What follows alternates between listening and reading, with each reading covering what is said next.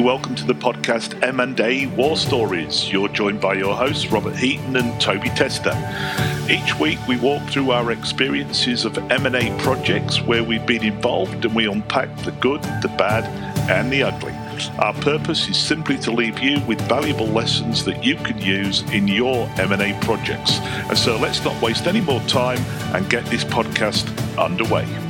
Hey, Robert, how are you going there? We are actually good down here in Melbourne because unlike the rest of the country, our COVID is relatively under control, and we're sitting here smiling slightly because the rest of the states have now suffered the same issues that we have. I tell you what, I know we often lead in and talk about the latest COVID situation, but I must admit, this COVID situation, my God, we're getting sick of it all, aren't we? I mean, I know you've had, a fourth or fifth lockdown here in New South Wales or Sydney. I'm not too sure what part of the lockdown, actually, but we're in lockdown. And I'm so keen to see the end of all this. Yeah, I so is everybody else. And vaccination's the key to it. Yeah. Oh, my God.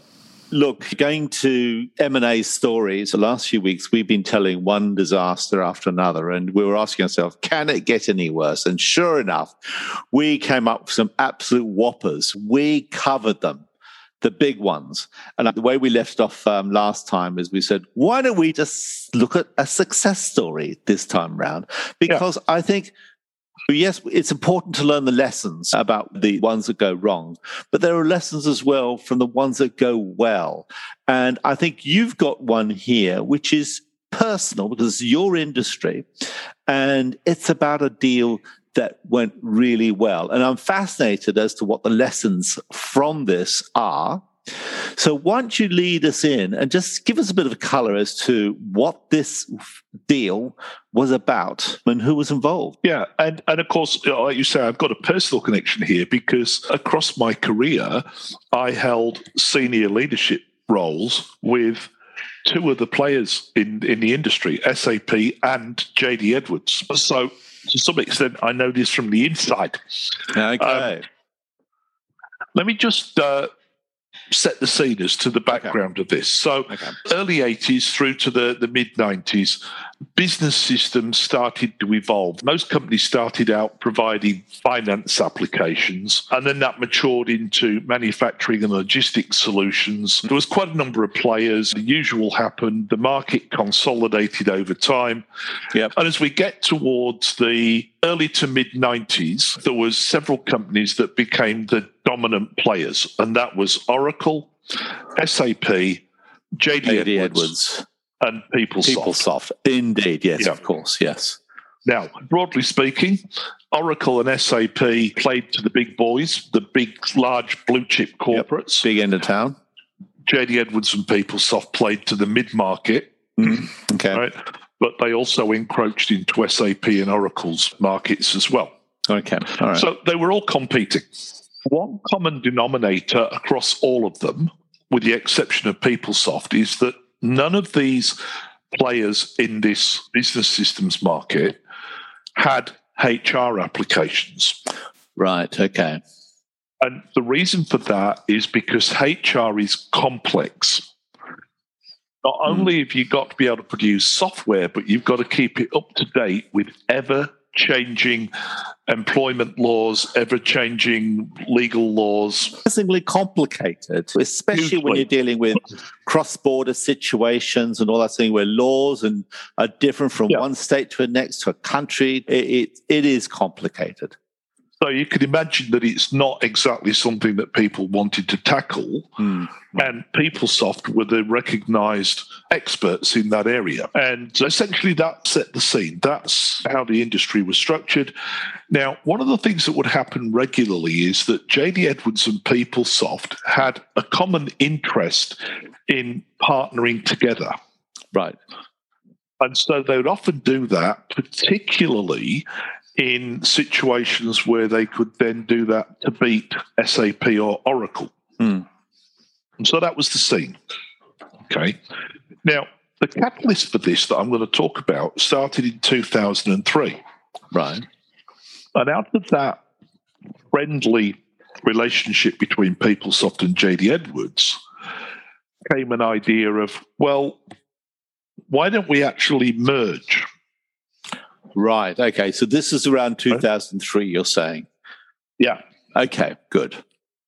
And they actually announced it. So they agreed that they would. It was agreed that PeopleSoft would buy JD Edwards rather than the other way around. Right. And the whole thing was going to be done and dusted within that year.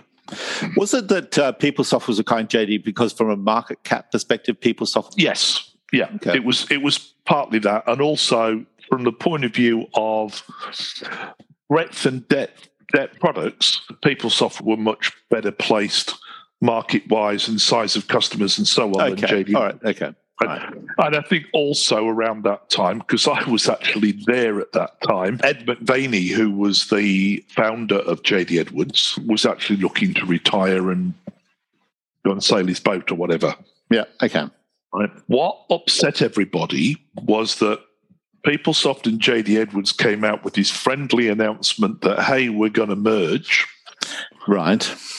And literally a week later, and it was only days really, right, Oracle launched a hostile bid for PeopleSoft.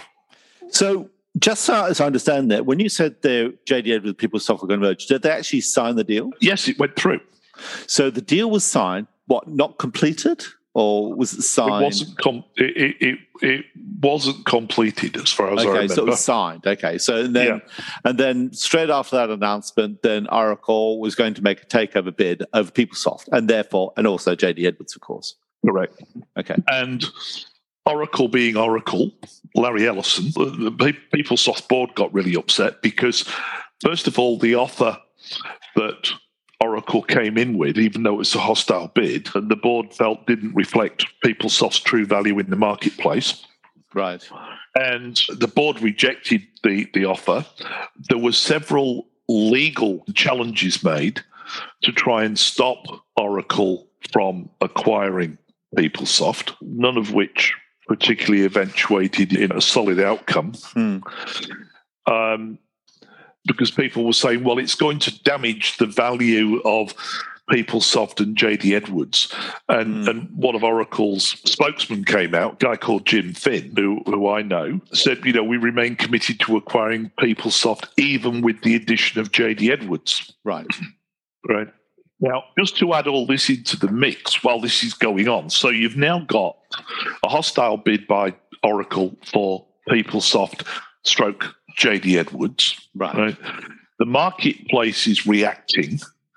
There's all sorts of egos being thrown around all over the place. And in the middle of this, while all this is taking place and barbs were being exchanged, SAP launched an advertising campaign to basically say to the combined customers of Oracle, PeopleSoft, and JD Edwards, hey, you don't need to be dealing with companies that are always going to be fighting with each other. Come over to us. Right. So basically, they just saw an opportunity for a competitive attack, whilst perhaps shareholders and customers in particular, a little bit sort of like, hey, what does this all mean? What's going on? Yeah, okay. SAP was fueling the fire by saying there's massive uncertainty. Yep. You don't know where these companies are going to go. Yep. Oracle can't deal with JD Edwards because they're totally different companies. Come over to us. Right? Okay. And guess who was driving that campaign? Was it the guy I was talking about in our last podcast? Acquisition My of mate Leo. Autonomy. Ah, okay. Oh, he's a good guy, isn't he? Leo Apotheker. Right. It was Leo that was behind all of that. Okay. So basically what's happened is the PeopleSoft board have rejected the offer. Right. They raised a legal suit saying that Oracle's bid had interfered with PeopleSoft's agreement with JD Edwards and that it was going to impact the value of that deal by $1.7 billion. Yeah. Oracle then comes back and says, well, we'll revise the terms of our deal. And basically there was toing and froing between the two, but at the end of the day, Oracle's bid was successful, and Oracle's acquired both JD Edwards and... So the board accepted it, and then obviously the attack made by SAP, might have been good in a tactical sense, but that didn't do anything to derail. It didn't do anything to derail the acquisition. That was just SAP trying to throw another can of fuel on the fire. Okay. Yeah, okay. And, just to make it more difficult. Yeah, okay, I understand. It's a competitive environment. Yeah. So really the great thing about this deal, when you look back on it, was from Ellison's point of view, from Oracle's point of view, it was very clear, well thought through strategy. Right. And let me talk about why. Okay. Because here was the issue. You had a marketplace with those key players, SAP, Oracle, JD Edwards, PeopleSoft. Right? Once JD Edwards and PeopleSoft got together formally, right, they could essentially become a third challenger to both SAP and Oracle. Right. They had the power to do that. Right? Separately, they didn't. And whether they'd have been successful challenging, that's not the point. They would have successfully taken significant revenues away from both of those organizations. Right. Okay. But Ellison saw that. Right. Which is why he jumped straight in a week later with a hostile bid. It's interesting to say that, Rob, because it's almost like what you're trying to do is retain revenue. He saw that revenue was potentially under attack, and his job, and part of the acquisition was as much as anything, revenue retention. It was, but it was also revenue opportunity. Yeah. Let's put it this way. If he did nothing, he would have faced potential revenue loss. Oh, absolutely. Yeah. Yep. And he would have faced significantly increased competition in the marketplace. Okay. All right. And as far as any venture of wanting to try and secure part of the mid-market space, that would have been wiped out completely because together JD Edwards and PeopleSoft would have dominated that mid-market. Right? But if you unpack the strategy of what Ellison was doing, right, what he managed to do in that one acquisition was, first of all, he took two major competitors straight out the marketplace. Yeah. Meant that he got access through those two to the lucrative mid-market where both SAP and Oracle were trying to perform but couldn't. Right?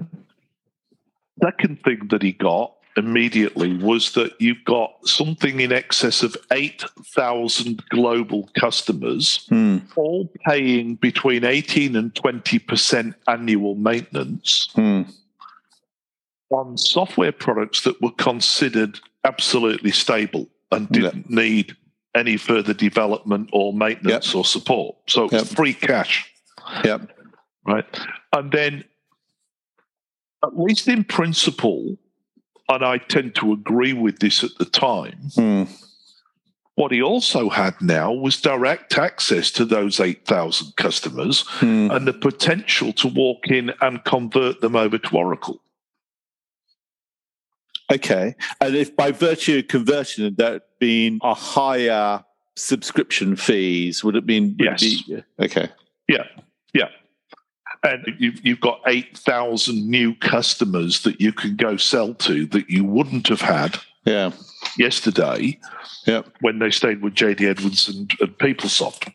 So it sounds like to me that the clever thing about all this was, if I could just simplify, Rob, let me know if I'm right or not on this, is that it reduced competitive pressure. So the competition, they took the competition, reduced competitive pressure. This deal also for Oracle generated free cash. It's like money for nothing. So you had immediately a massive stream of additional revenue with which you had to do nothing at all. So that goes beautifully into the whole business case, I must admit. And of course, there's an option to charge higher fees by converting customers over to Oracle. Yeah. And additionally, when you convert those customers over to Oracle, not only do you convert them over to Oracle applications, but those applications also run on an Oracle database. Yeah, indeed. Oh, yeah, absolutely. Yeah. So it's interesting, Rob, as we speak about this, like something going right. And this one is a very clever strategy play, but a very clever financial play. So it's strategically savvy, it's financially savvy. And that makes up for a great M&A outcome if you get both. And that's certainly what Oracle did. As those same conversations had been going on in SAP. But SAP just wasn't savvy enough and quick enough off the mark. Okay. And Oracle beat them to it, basically. Now, the great thing was that what Larry Ellison knew, and I keep talking about Larry Ellison because essentially back in those days, we're talking about late 90s, right? Both Oracle and SAP would not have been the companies they were without their very flamboyant founders. Sure. So over in SAP, we had Hasso Plattner. Yeah. Oracle was Larry Ellison. Right? And they were both ruthless. They were both egomaniacs. And they enjoyed nothing more than throwing rocks at each other from either side of the pond. Right. Right. Now, the other part of the strategy that was brilliant from Ellison's point of view was that he knew that he didn't have to integrate that acquisition. Right. Now, that would have been a massive job, both culturally and technically. That would have been massive. But it sounds like to me, Rob, that to achieve the strategic and financial outcomes of this deal, they weren't dependent upon integration necessarily occurring, at least integration in the traditional sense. No. So essentially what they were doing is just waiting for each JD Edwards customer to come for a license renewal and offer them a sweet deal to convert to Oracle. It's interesting because so often when we talk about M&A deals in the past, it's actually integration that really delivers the financial returns. Yes. But in this particular case, the returns are delivered irrespective of whether you don't need to integrate. As a result of the deal itself, that the returns are delivered. Yeah, absolutely. So it makes it much easier, obviously, because integration is a complex exercise. And if you're using that to deliver synergies, well, yes, you can do it. And of course, plenty of organizations can do it, but don't think that you must. No. Now, I'll go back to one point. This is on the application side. Remember I said earlier that all of these businesses like Oracle and SAP and JD Edwards and SSA and all the rest of them developed through the classic business systems sort of maturity. Yep. None of them had HR systems because, as we said, it's a highly complex, ever-changing software. And Ellison, I think, at one part thought that by acquiring PeopleSoft, that was his additional badge of honor, and he could dominate the ERP market space because they'd be the only company with a HR application. Yep. But of course, all he did was he created a catalyst where everybody else just turned around and went, oh, bloody hell, we better go and do that now. And within a space of a few years, everybody's announced that they've got a HR application. So that bit of it didn't work too well. Okay. But, all right. Compared to taking two big competitors out of the marketplace, stopping those two competitors getting together to beat you up. Yep. Right. Then pulling all the cash out of them. Yep. And having the opportunity to convert them over to your club later on. Yeah. Brilliant strategy. So it's interesting, Rob, obviously just taking that final point you made around PeopleSoft and others copying the HR function into their respective product suites. I mean, this was a an incredibly successful deal, M&A success written all over it. Great move on behalf of Oracle to do this. If you were to say the lessons, the big takeaway points that you would apply to other deals, what would those takeaway points be? What would you say that it is right here that you could be doing as well on your deal? I think the first one straight away is, and I'll use your words from previous podcasts. Yep. This deal had clear purpose. Yep. Right. And it was a multifaceted purpose. Right. And Ellison was crystal clear about what he was doing, and he carried that all the way through. That sounds interesting, because one of the things we've mentioned in the past is that, and this is where I think deals sometimes go wrong, is that they often know what they've got to do. They often know how they're going to do it, but they don't actually know why they're doing it, not in a way that really connects with the strategic purpose. And it's such a powerful motivator. If you can answer the why, it is so important. And I'm talking really about Simon Sinek. Always start with why. Yes. And there was a clear why for Oracle. It was Ellison at his best. Right. He not only was it strategically a damn good deal, but of course he had the glory of being able to lord it over SAP. Well, I think the big thing for me, in actual fact, when I was listening to you, Rob, is that it was basically strategically savvy because it delivered on the why, but it was also financially savvy too.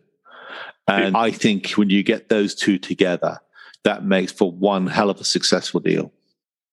The other thing that was clear about this was that all the way up until that point, software deals that were going on involved quite extensive integration.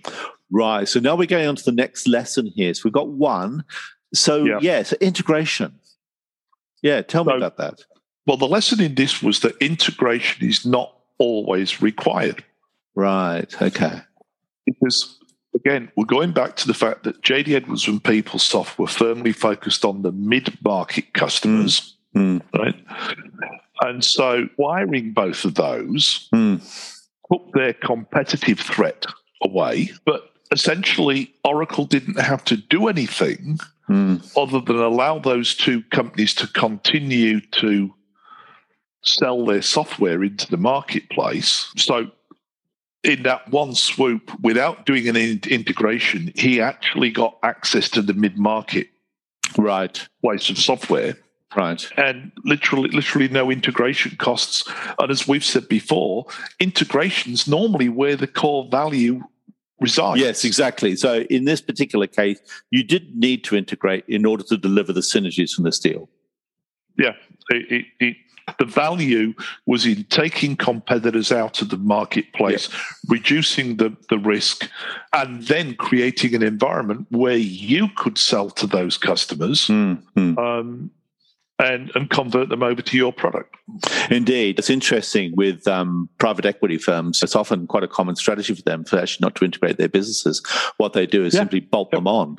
And so a bolt-on strategy is entirely appropriate. It's particularly, you don't need to integrate in order to realize the value from an M&A deal. It's not mandatory. Absolutely. Obviously, some organizations do it because that's the means by which you deliver the synergies, but that's not always the case, and it's not the case here. Yeah. Now, the third part of the strategy that, at least on paper, made a lot of sense, actually didn't work out as well as Ellison thought. Because what he thought he was going to do was then be able to walk through the front door of every JD Edwards and PeopleSoft customer and say, well, they're not there anymore. Right, and there's going to come a point in time where you're not going to get support anymore. Right. So switch over to Oracle. Right. Now, what he didn't account for was that JD Edwards customers and PeopleSoft customers are fiercely loyal. Right. And they were not going to be bullied into moving over to Oracle. Right. Okay. And in fact, what happened was a sub-industry sprang up to support them. Right. So in this particular lesson, what's the takeaway point here, Rob? The takeaway point is that the value that you sometimes see in a deal, you need to be clear that value is long-term and sustainable. Right. Okay. And in this case, it wasn't. Right. All right. So sustainable value. So always make sure that whatever value you're putting into this deal, make sure it's long-term and sustainable. I'll use a motor car example. Imagine that you're Ford and you acquire Holden. Right. Right. And you sit there and you go, oh, this is fantastic, because over time, all of those Holden people are going to have to come to me and buy a Ford. Yep. What you don't realize in that is that Holden people are extremely loyal to the Holden badge and the Holden brand. Yep. And wouldn't be seen dead in a Ford. So as we're talking here, Rob, I'm just wondering if there's a sort of a subtler, a more deeper underlying point here or lesson. Because I know in previous podcasts we talked about the importance of talking to customers, because often they're the final arbiters of M&A success. Yeah. Is it here that perhaps not recognizing that the customers wouldn't move across to Oracle, and perhaps that should have been known? No, unfortunately not. And to be fair to Oracle, their strategy was sound. Okay. Good to a point. Okay, so the thing that happens in the software industry is you buy SAP software and you buy version 4, for example. Okay, and after a while, someone comes along and says, well, you've got to upgrade now onto version 5. Right? Now, if you turn around and you sort of go, well, actually, we don't need to because we're quite happy with version 4. Will come a point where SAP will turn around and say, well, here's a letter, Mr. Client, because as of December this year, we're no longer going to provide support on version 4. Right. Now, that was the case with Oracle. Oracle was simply going to send all the JD Edwards customers a note that says, you've got 2 years, and at the end of 2 years, we won't be supporting JD Edwards or PeopleSoft applications anymore. So you'll have to upgrade to Oracle. Right? What they thought at the time was that all those customers would turn around and go, oh, bugger, right, okay, well, we're sort of forced into that. We've got to. But what happened was a whole industry of JD Edwards qualified technical people set themselves up in a sub-industry, went round to all those customers and said, don't worry about it. We'll support your version 4. Okay. Right? And so there's still JD Edwards customers out there still running JD Edwards software, happily being supported by a sub-industry that looks after them. Right. And so that point didn't work as well as Ellison thought it was going to. He thought those customers would be forced into moving to Oracle. So what lesson do you think Larry Ellison took from that? What would he be his takeaway point? To be honest, Larry Ellison is not a sort of man that learns lessons anyway. I would say the point out of this is that you've got to keep your eye on the ball and you've got to have certainty about your strategy. Yeah. And in this case, this was, if you like, Larry Ellison's ego convincing himself that these customers wouldn't have a choice. They've got to go to Oracle. Yep. And, of course, the market turned around and went, up your sunshine, we're not doing that. All right. So, look, I think, anyway, it's a negative lesson, but nonetheless, it's a lesson that whilst the strategy was fantastic overall, this was just one minor blip, I suppose, in what was otherwise is strategically a very successful deal. you would have to say that 80% of that deal was visualized from the beginning, executed superbly, and delivered. Right? You would have to say that the cost of the deal was low because there was never any need to integrate those into Oracle. Okay, all right. The only bit that he didn't win out on was forcing all of the JD Edward customers to move over to Oracle. So Rob, from your perspective, are there other key lessons you draw from this particular deal? Those will be the top three. Okay. Well, I mean, you've listened to the story from an outsider's point of view that's not in the software industry. What do you see? Well, I see from this one, if I was to summarize, Rob, I'm looking at this from a sort of a distance, and I'm seeing it just the overall principles that we apply and all the lessons that we've been discussing on past podcasts. And I would say that strategically, this was a clever deal. And it was clever because it had a why to it. It had a strategic imperative.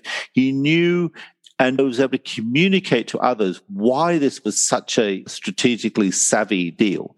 But of course, it was also financially savvy too. And I think it goes on to the second point you've made, is that integration, which is so often the graveyard of so many M&A disasters, is something, an area he could avoid. And so if you can deliver upon the strategic and financial outcomes without integrating, then that is a very, very good deal indeed.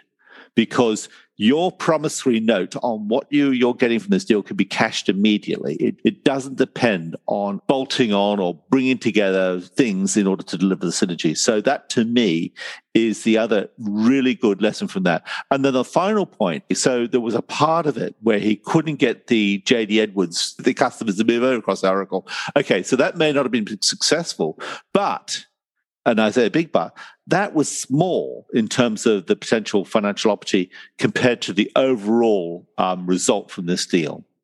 Yeah, absolutely. Yeah. So I think this is a fantastic story insofar as talking about success and just going back to the lessons that we've often discussed in the past and previous podcasts about the key criteria for success in any M&A deal. So I think it's a great story, Rob. Yeah, no, I think it was worth talking about. Again, from my point of view, we've spoken before about deals that get visualized in the boardroom and then morph into something different by the time the deal gets done. Yes.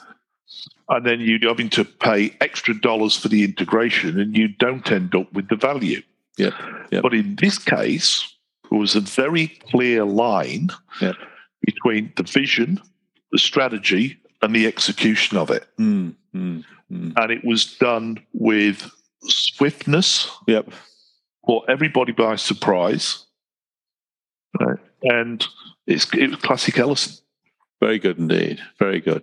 Well, Rob, all I can say is that it's good to talk about a successful M&A deal. But if you don't mind, I wouldn't mind returning when we do our next podcast to go into another disaster. And so I will drag another one up from the history books. Okay, excellent. I look forward to it, Toby. Okay, and of course, and great talking to you, Rob, as well. And I hope all good down in Melbourne. We'll carry on surviving with lockdown up here in Sydney.